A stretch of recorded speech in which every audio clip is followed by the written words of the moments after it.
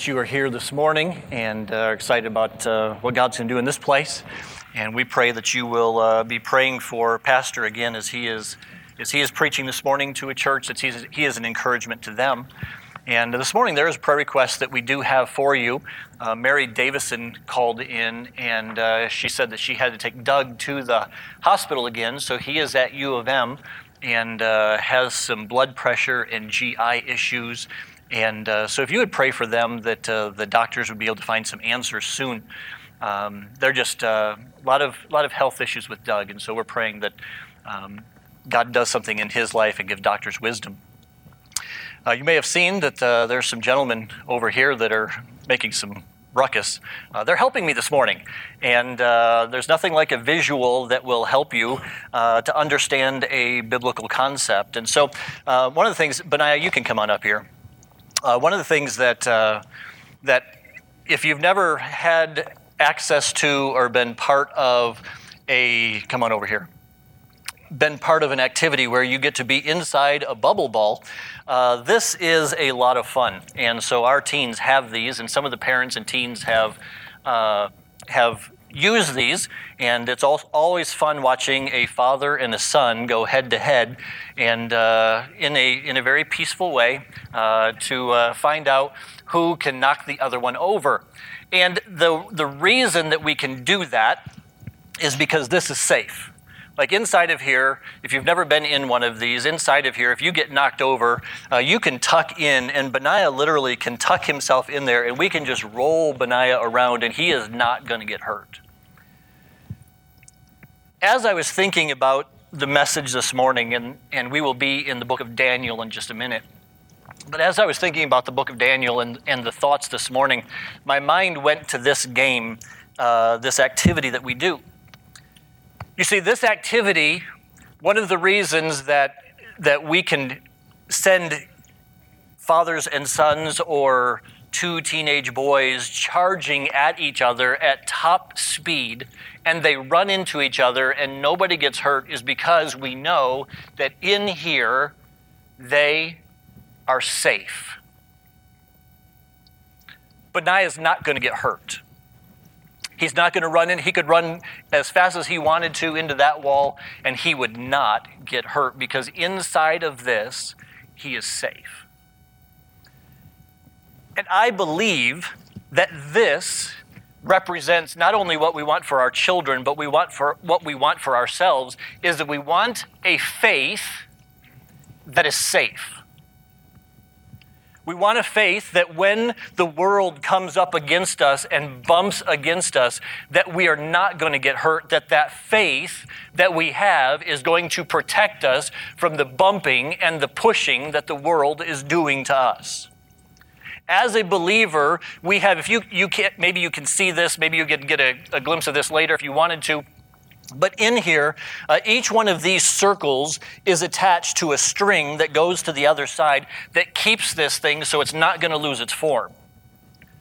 This whole unit represents our faith, and these things represent the truths of our faith, the doctrines that we believe in, the things that we hold dear that keep this thing bound together. And as long as we keep this inflated and we keep all of these truths intact, we think that whatever the world throws at Benaiah is safe. But if you play this game and you are simply trying to remain safe, you'll never enjoy what this was created for. This is not created for Benaiah to tuck himself down in and just let the world pummel him. This is created for Benaiah to run as fast as he wants to into somebody else. Not me. You see, this is not a defensive game. This is an offensive game. Because his faith is not designed for him just to sit and stay covered and hold up so that the world, when it attacks, he can peek out every once in a while and say, see, I'm still alive, and hide back down in. Our faith is designed for us to live an offensive life, not to be offensive, but to live an offensive life in this world. But what I'm afraid, Benaiah, can you come stand over here? What I'm afraid is that what we are giving to our children and what we are giving to the people that are around us, and not just kids. I don't want you to think that this is just for children. This is for each and every one of us this morning. What I'm afraid that we're doing is we are giving our kids, we are giving the people that we live with, we are giving our families, we are giving our coworkers a faith that looks like this. When this should be our faith. When we should be inflated and when we should be secure and sure and know exactly what we believe, that when the world pummels us, that we're able to withstand it, but that we also can push back against the world when it pushes on us. If we have this kind of faith, what happens is that this just becomes heavy. This just becomes useless. And what happens is that people, when the world pummels them, when they have to live an offensive life, that they go running at something when they think that we tell them that this is what your faith is for. You're able to run into the world and be able to hit the things head on. We send our kids, we send our family, we send our neighbors, we send the people in church into a wall, into problems and difficulties with this. And they end up putting that down. Don't put it down. They end up putting it down and saying, this is useless. I don't know why I even have this. I don't know what the benefit of this is. You say it's helpful, but I find no help in the system that you've given me. If you open your Bibles to the book of Daniel, these young men will be standing here for a little bit. In the book of Daniel, we're going to move quickly through the first 6 chapters of Daniel this morning. And I hope that you will see something here today that will help you to have a faith that looks like this, that you can run into the world, that you can tell your neighbors and your friends as they face difficulty, I have something that I can tell you about, I have something that I can show you that will help you to be able to face whatever difficulty and problem you have. And rather than our neighbors seeing us say, well, I have this thing, I have this, I grew up underneath, I don't know how to explain this, but I have this thing. Sometimes it's really heavy. Sometimes it's exhausting to carry. But I have it, but sometimes I don't know what to do with it. I don't know what benefit it is for me. We want to walk away this morning saying, I understand fully that my faith is full. That the tenets of my faith, the things that hold it together, enable me not to just take on the things of this world, but they enable me to drive into the world. In Daniel chapter number 1, and some of these stories that we'll look at this morning, you may be absolutely familiar with, and I hope you are. But Daniel chapter number 1, this is where Daniel is first introduced to us. Now, the thing that I find interesting is that before we get into the book of Daniel, Daniel was actually in Israel before he was taken captive. And Daniel grew up underneath the reign of King Josiah. Now, if you remember King Josiah was the one who started reigning when he was 8 years of age.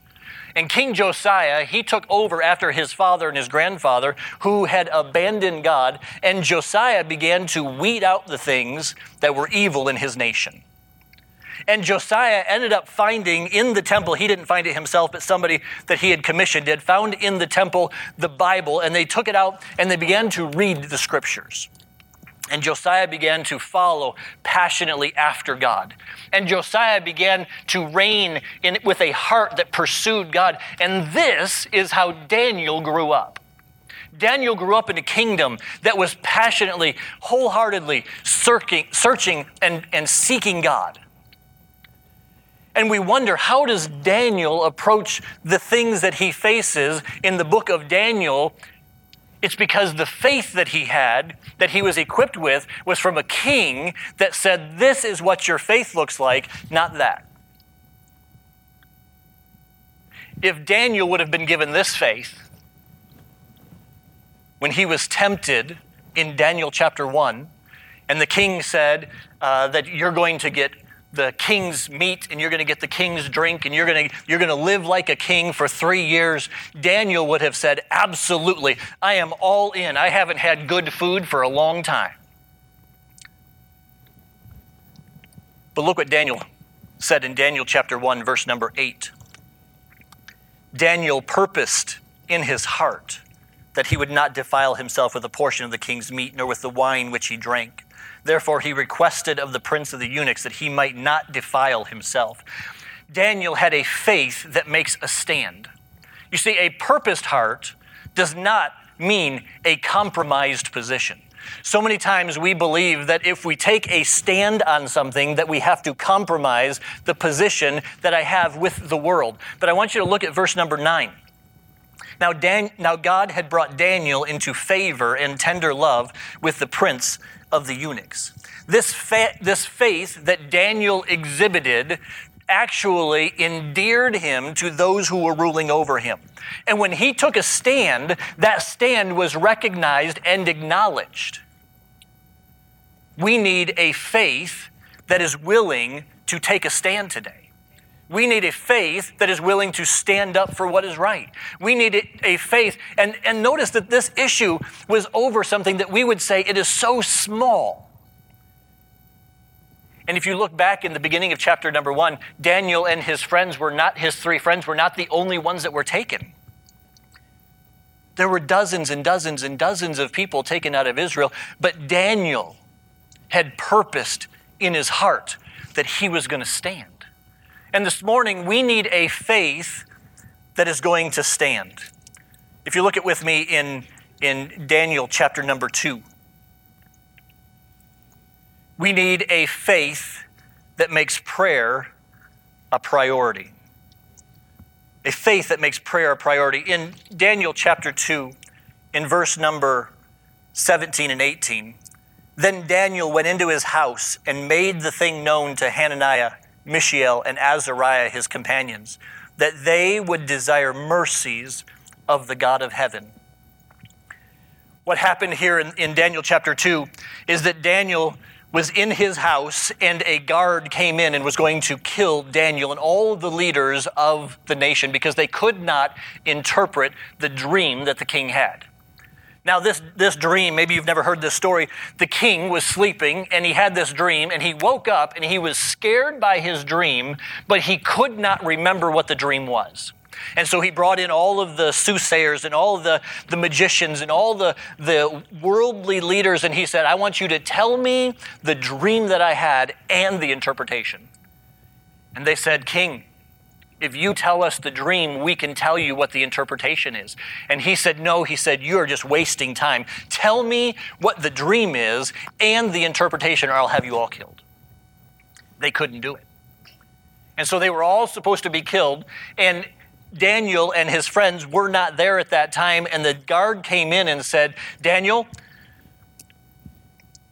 we're going to take you, we're going to kill you. And he said, why? And the guard said, this is the reason. And he said, take me into the king. And he said, King, if you will give me some time, I will tell you the dream and its interpretation.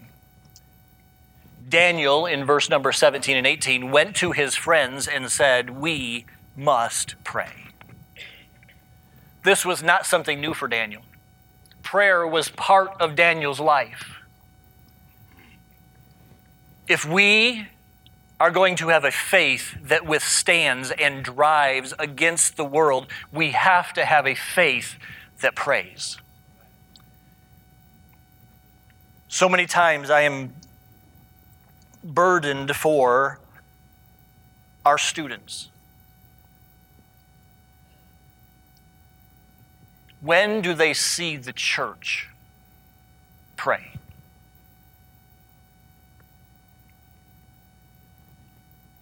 Does your prayer life consist of a prayer right before you eat? Does your prayer life consist of a prayer of emergency? The only time God hears from you is when there's an emergency going on in your life? Or does your prayer life exist as a result of an outflow of who God is? Prayer look at verse number 19. Then the secret was revealed unto Daniel in a night vision, and Daniel blessed the God of heaven. And Daniel answered and said, Blessed be the name of God forever and ever, for wisdom and might are his. And he changeth the times and the seasons. He removeth kings and setteth up kings. He giveth wisdom unto the wise and knowledge to them that know understanding. He revealeth the deep and secret things, and knoweth that what is in darkness, and the light dwelleth within him. I thank thee and praise thee, O thou God of my fathers, who hast given me wisdom and might, and hast made known unto me now what we desire of thee, for thou hast made known unto us the king's matter. Prayer is a mixture of worship and intercession. So many times we go to God and it's simply, God, you know that I'm in a struggle right now. God, you know that we need this. God, you know that I need your help. God, you know that I need your wisdom. And there is nothing wrong with going to God and asking for wisdom and things from him. But if your prayer life is simply a selfish prayer life, God, give me, God, help me, God, show me, your prayer life is anemic. Our prayer life ought to be, notice in this verse, it was thank you, God, for being who you are. Thank you, God, for setting up kings. Thank you, God, and blessing the God of heaven. And we as a church need to gather together and pray and worship God and praise him for who he is. And when this time of singing that we do in the morning, this worship time that we sing, our hearts ought to be so in tune with God that this leads us to the throne of grace, that as we worship, we are praying these songs back to him. It's not just simply words that we're saying, but we are asking God to bless his name. Almighty God, thank you for who you are and what you do. And there's so many times I look up here and I don't want to embarrass him, but Paul Hammaker has tears flowing down his face.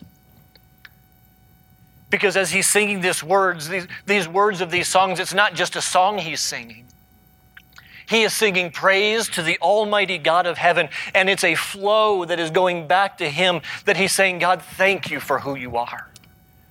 And that ought to be every one of us as we're standing here and we're singing to the Almighty God. But so many times we are so absorbed with our problems and with the things going on in our life that we just hum these words back to him and they mean nothing to us.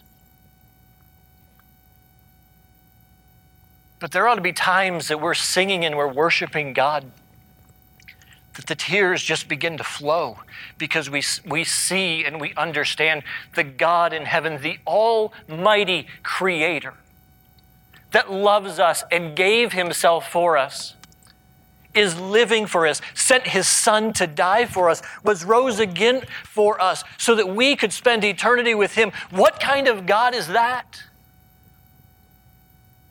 would want me and would want you? But that is the God that we serve. And if we truly understand that that is the God we serve, it is so easy for us to pass along a faith like this instead of a faith like this that is anemic and suffering and waning and is lacking any kind of energy, any type of passion in it. We need a faith that prays and makes prayer a priority. You see, in Daniel chapter number 2, the king's leaders said, there is no man that can do this. But look at verse number 28. Daniel said, but there is a God in heaven. My friends, this morning, I don't know what you're facing or what difficulty you're going through, but there is a God in heaven that can meet any need that you have, any problem that is going on in your life, any situation that you don't know how to handle, anything that is uncertain, there is a God in heaven. And it is important for us to understand that there is a God in heaven who is seeking to give us and bless us with good things. I'm not talking about wealth and prosperity gospel. I'm talking about a God who wants to shower us just like we do our kids, a God who gave us his only son. A God who wants to shower his love upon us. That doesn't mean money. That means that there is a God who's going to love us. There is a God in heaven. In Daniel chapter number 3, this is Daniel and this is Shadrach, Meshach, and Abednego. And in Daniel chapter 3, the king builds this huge statue and says that you're going to bow down to me. And he says when the music plays, everybody's bowing down, and he gathered all the people together. And everybody, when the music began to play, bowed down except for 3 young men. And these young men, they stood firm. And in verse number 24 and 25 is where we're going to be. They had stood and they had faced the trial, and they had faced a king who said that if you don't, I will kill you. And they said, but we have a God. They had a faith like this that said, our faith is full, so no matter what you throw at me, I have a God who can protect me. Their faith didn't look like that. They were willing to stand and face death. You think that you're going to face death with that? One of the greatest confrontations that we had in these bubble balls was Will Nixon and his dad. Now, if you don't know who Will Nixon is like this, and he's like this. And he is all muscle. He looked at me and he said, hey, Pastor Chris, want to go? I'm like, no, I don't. It won't hurt. Yeah, it will. I'm not interested, thank you.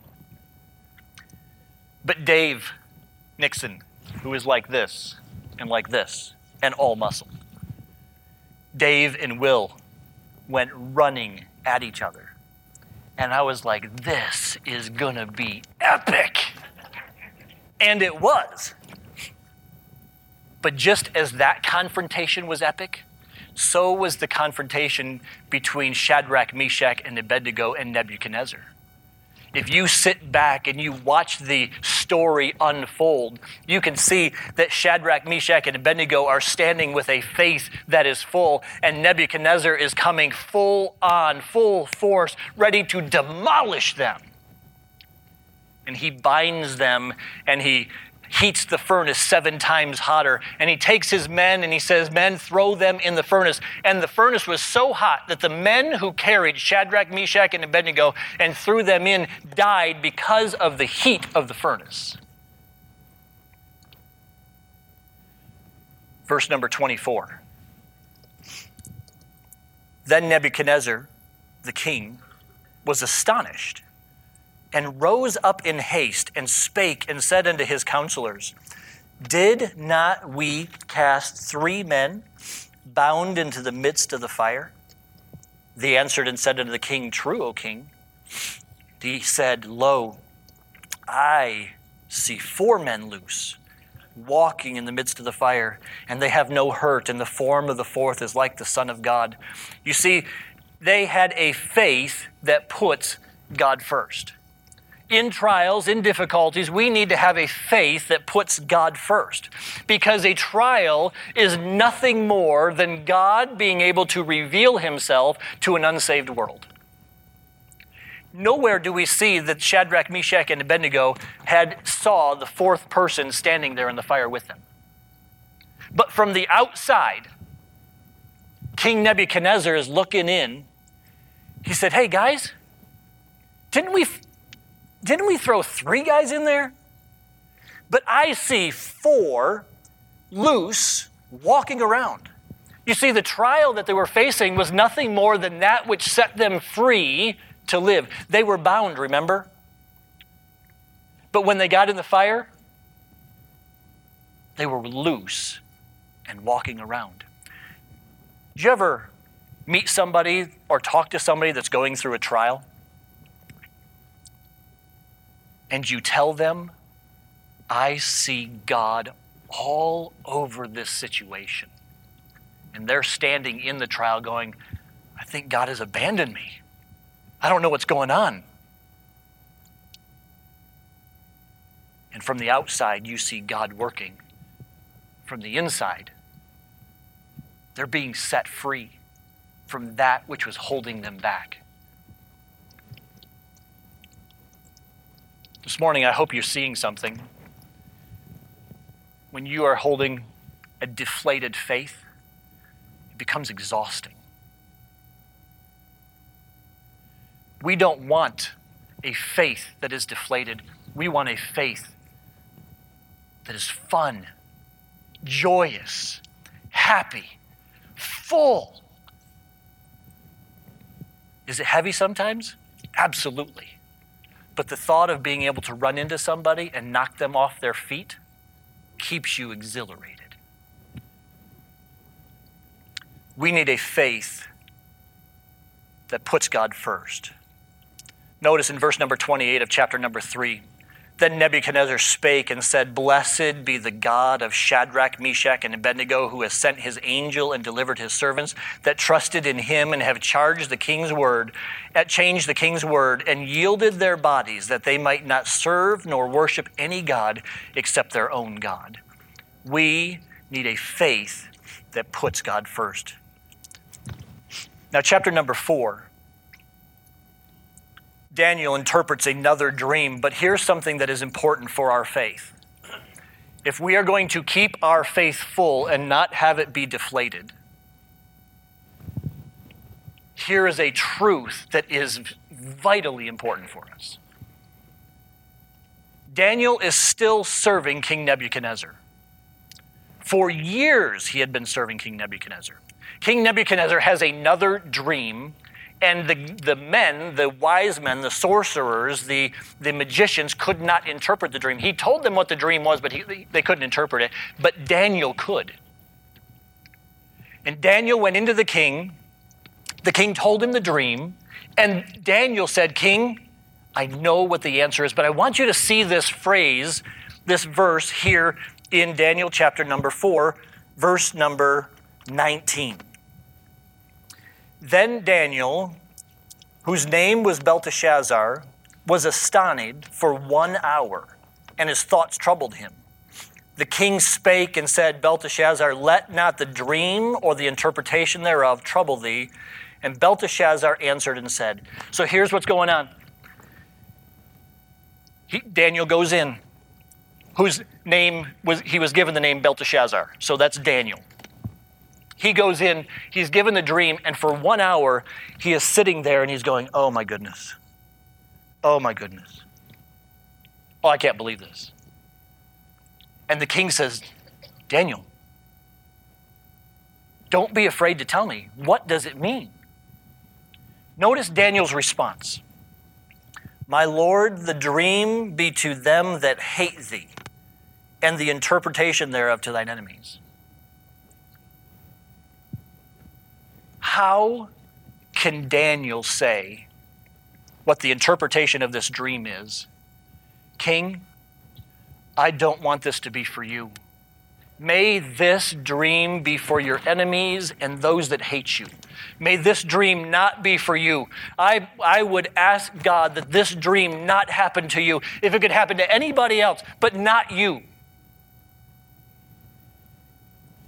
Nebuchadnezzar had kidnapped Daniel. Nebuchadnezzar had taken him captive and had held him in his country, in his foreign land. Nebuchadnezzar had not allowed Daniel to see his family.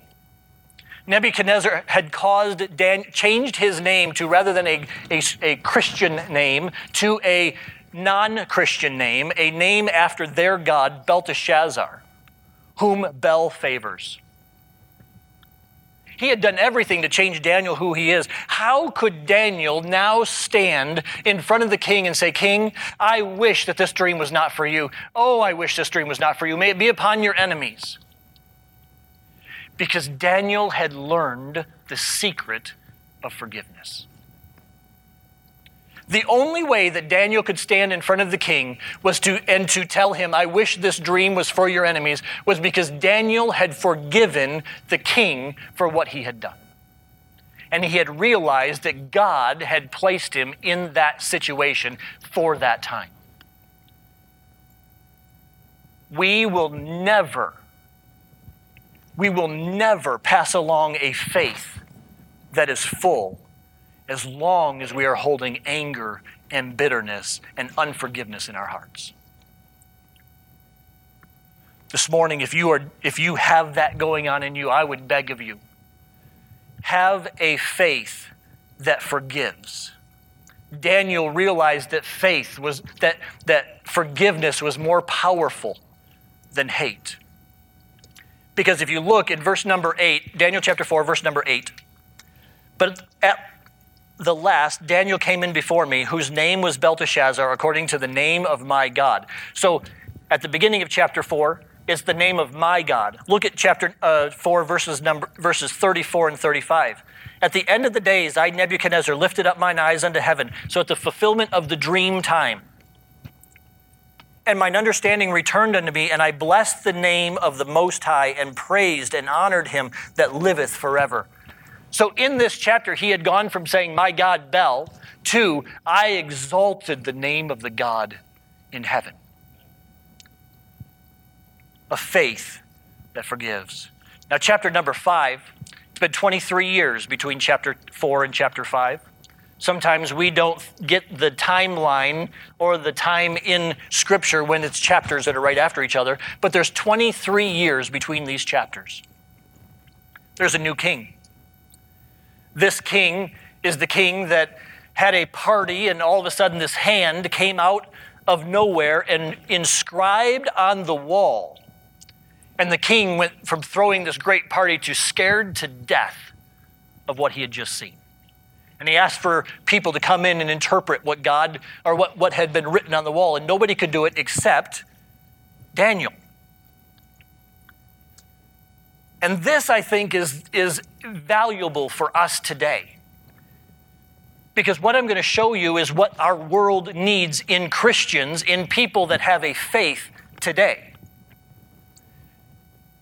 They couldn't find anybody to interpret until the queen came in and said these words. Look at verse number 11.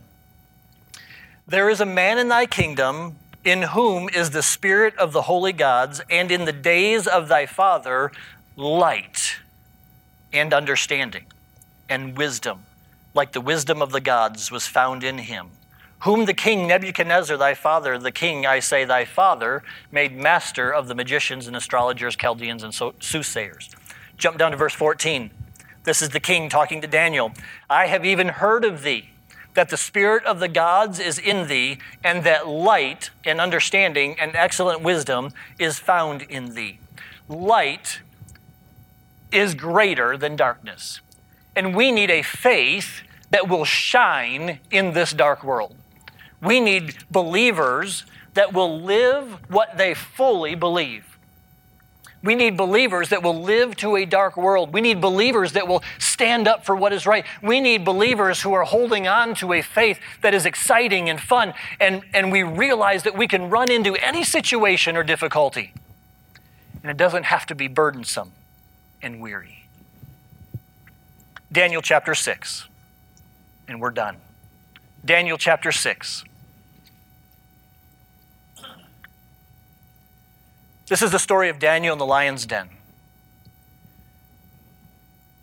And this is where we have a faith that believes that God is greater. You say greater than what? Just greater than everything. God is greater. Daniel, in chapter number 6, Daniel is almost 80 years old. So many times we have this picture that Daniel is a young man standing in the lion's den. Daniel is not young. Daniel is 80 years of age here. And they conspired, the rulers, not the king, but the rulers. There's a new king in chapter number 6. The rulers underneath him conspired to get Daniel thrown in prison, thrown in the lion's den, because they were sick of Daniel. And the only way they could find anything wrong with him was through his faith, through his belief. So Daniel's faith was inflated. Daniel's faith was intact. Daniel's faith was something that they knew, that they saw the impact of. And Daniel's faith was what they were now going to attack. So it was now going to be an offense to him constantly. And they finally got the king to write a law that says if anybody asks anything of any god or any person in the next 30 days, they get to be cast in the lion's den. And the king at this time thought that he was and was revered as God. And so he signed this law. When the men came back and said, "We caught Daniel praying," the king realized that he had been set up and was put into a trap. And they took Daniel and they threw him in the lion's den. The king, the night before this happened, the king stayed up all night trying to figure out a way to make this so it didn't happen. But Daniel was thrown in the lion's den. And I want you to look at verses 19, start in verse number 19. Go to verse 18. Then the king went to his palace and passed the night fasting. Neither were instruments of music brought before him, and his sleep went from him. Then the king arose very early in the morning and went in haste unto the den of lions. And when he came to the den, he cried with a lamentable voice unto Daniel. And the king spake and said to Daniel, O Daniel, servant of the living God, is thy God, whom thou servest continually, able to deliver thee from the lions? You know what the world is asking us today? Christians, is your God able to deliver you? Is your God able to deliver you? This last year, through COVID, so many people, Christians included, have been scared to death. And the world is asking us, is your God, whom you serve continually, able to deliver you? Now, I know that through COVID, there is a real sense of problem. I do understand that it's a real thing, and people, including our pastor, was in the hospital as a result of it. I'm not saying we don't take precautions. But in life, there is a God who is greater than anything that we could ever face. There is a God who knows exactly what is happening, and there is a God who wants to give us the position of power within our society, within our world, that the world looks at us and said, is your God greater? I know everything that I'm trying is not working out. Is your God greater? Is your God more powerful? Is your God stronger? This morning, I want to ask you, which one of these represents your faith? Is your faith fun and exciting? Is your faith used to push the gospel into this dark world? Is your faith a light, or is your faith simply exhausting? And you're just ready to give it up. You're just ready to walk away. Because it seems like I have the exact same thing that he does. It seems like that I have the same belief that he does. It seems like I have the same handles to hold on to it that he does. But I'm just exhausted from trying. My friend, today, you don't have to be exhausted. We need a faith that is like Daniel's. There's a man by the name of Jordan Peterson who is a psychologist. And I've listened to him. He's an unsaved man. But he battles this idea and thought of faith. He battles the idea and the thought that there is a God that came down to man. There is this idea of perfection which was embodied in Jesus Christ. and I struggle to believe it because of the things that I am experiencing in my own life. And he recently did a podcast with a Christian, and I don't know to what extent this man was a Christian, but he did a podcast together with him. And Jordan Peterson, an unsaved man, as far as I understand, made this statement, and it absolutely blew me away. The Christian asked him, "Why don't you believe it?" And here was his response. He said, "It's too terrifying to believe." And as he spoke those words, he was literally breaking down. It is too terrifying to believe. How would a person live who actually believed that the narrative and the objective world touched? How would a person live who actually believed that the narrative and the objective world touched? The narrative is the story of Jesus Christ. The objective is our physical world.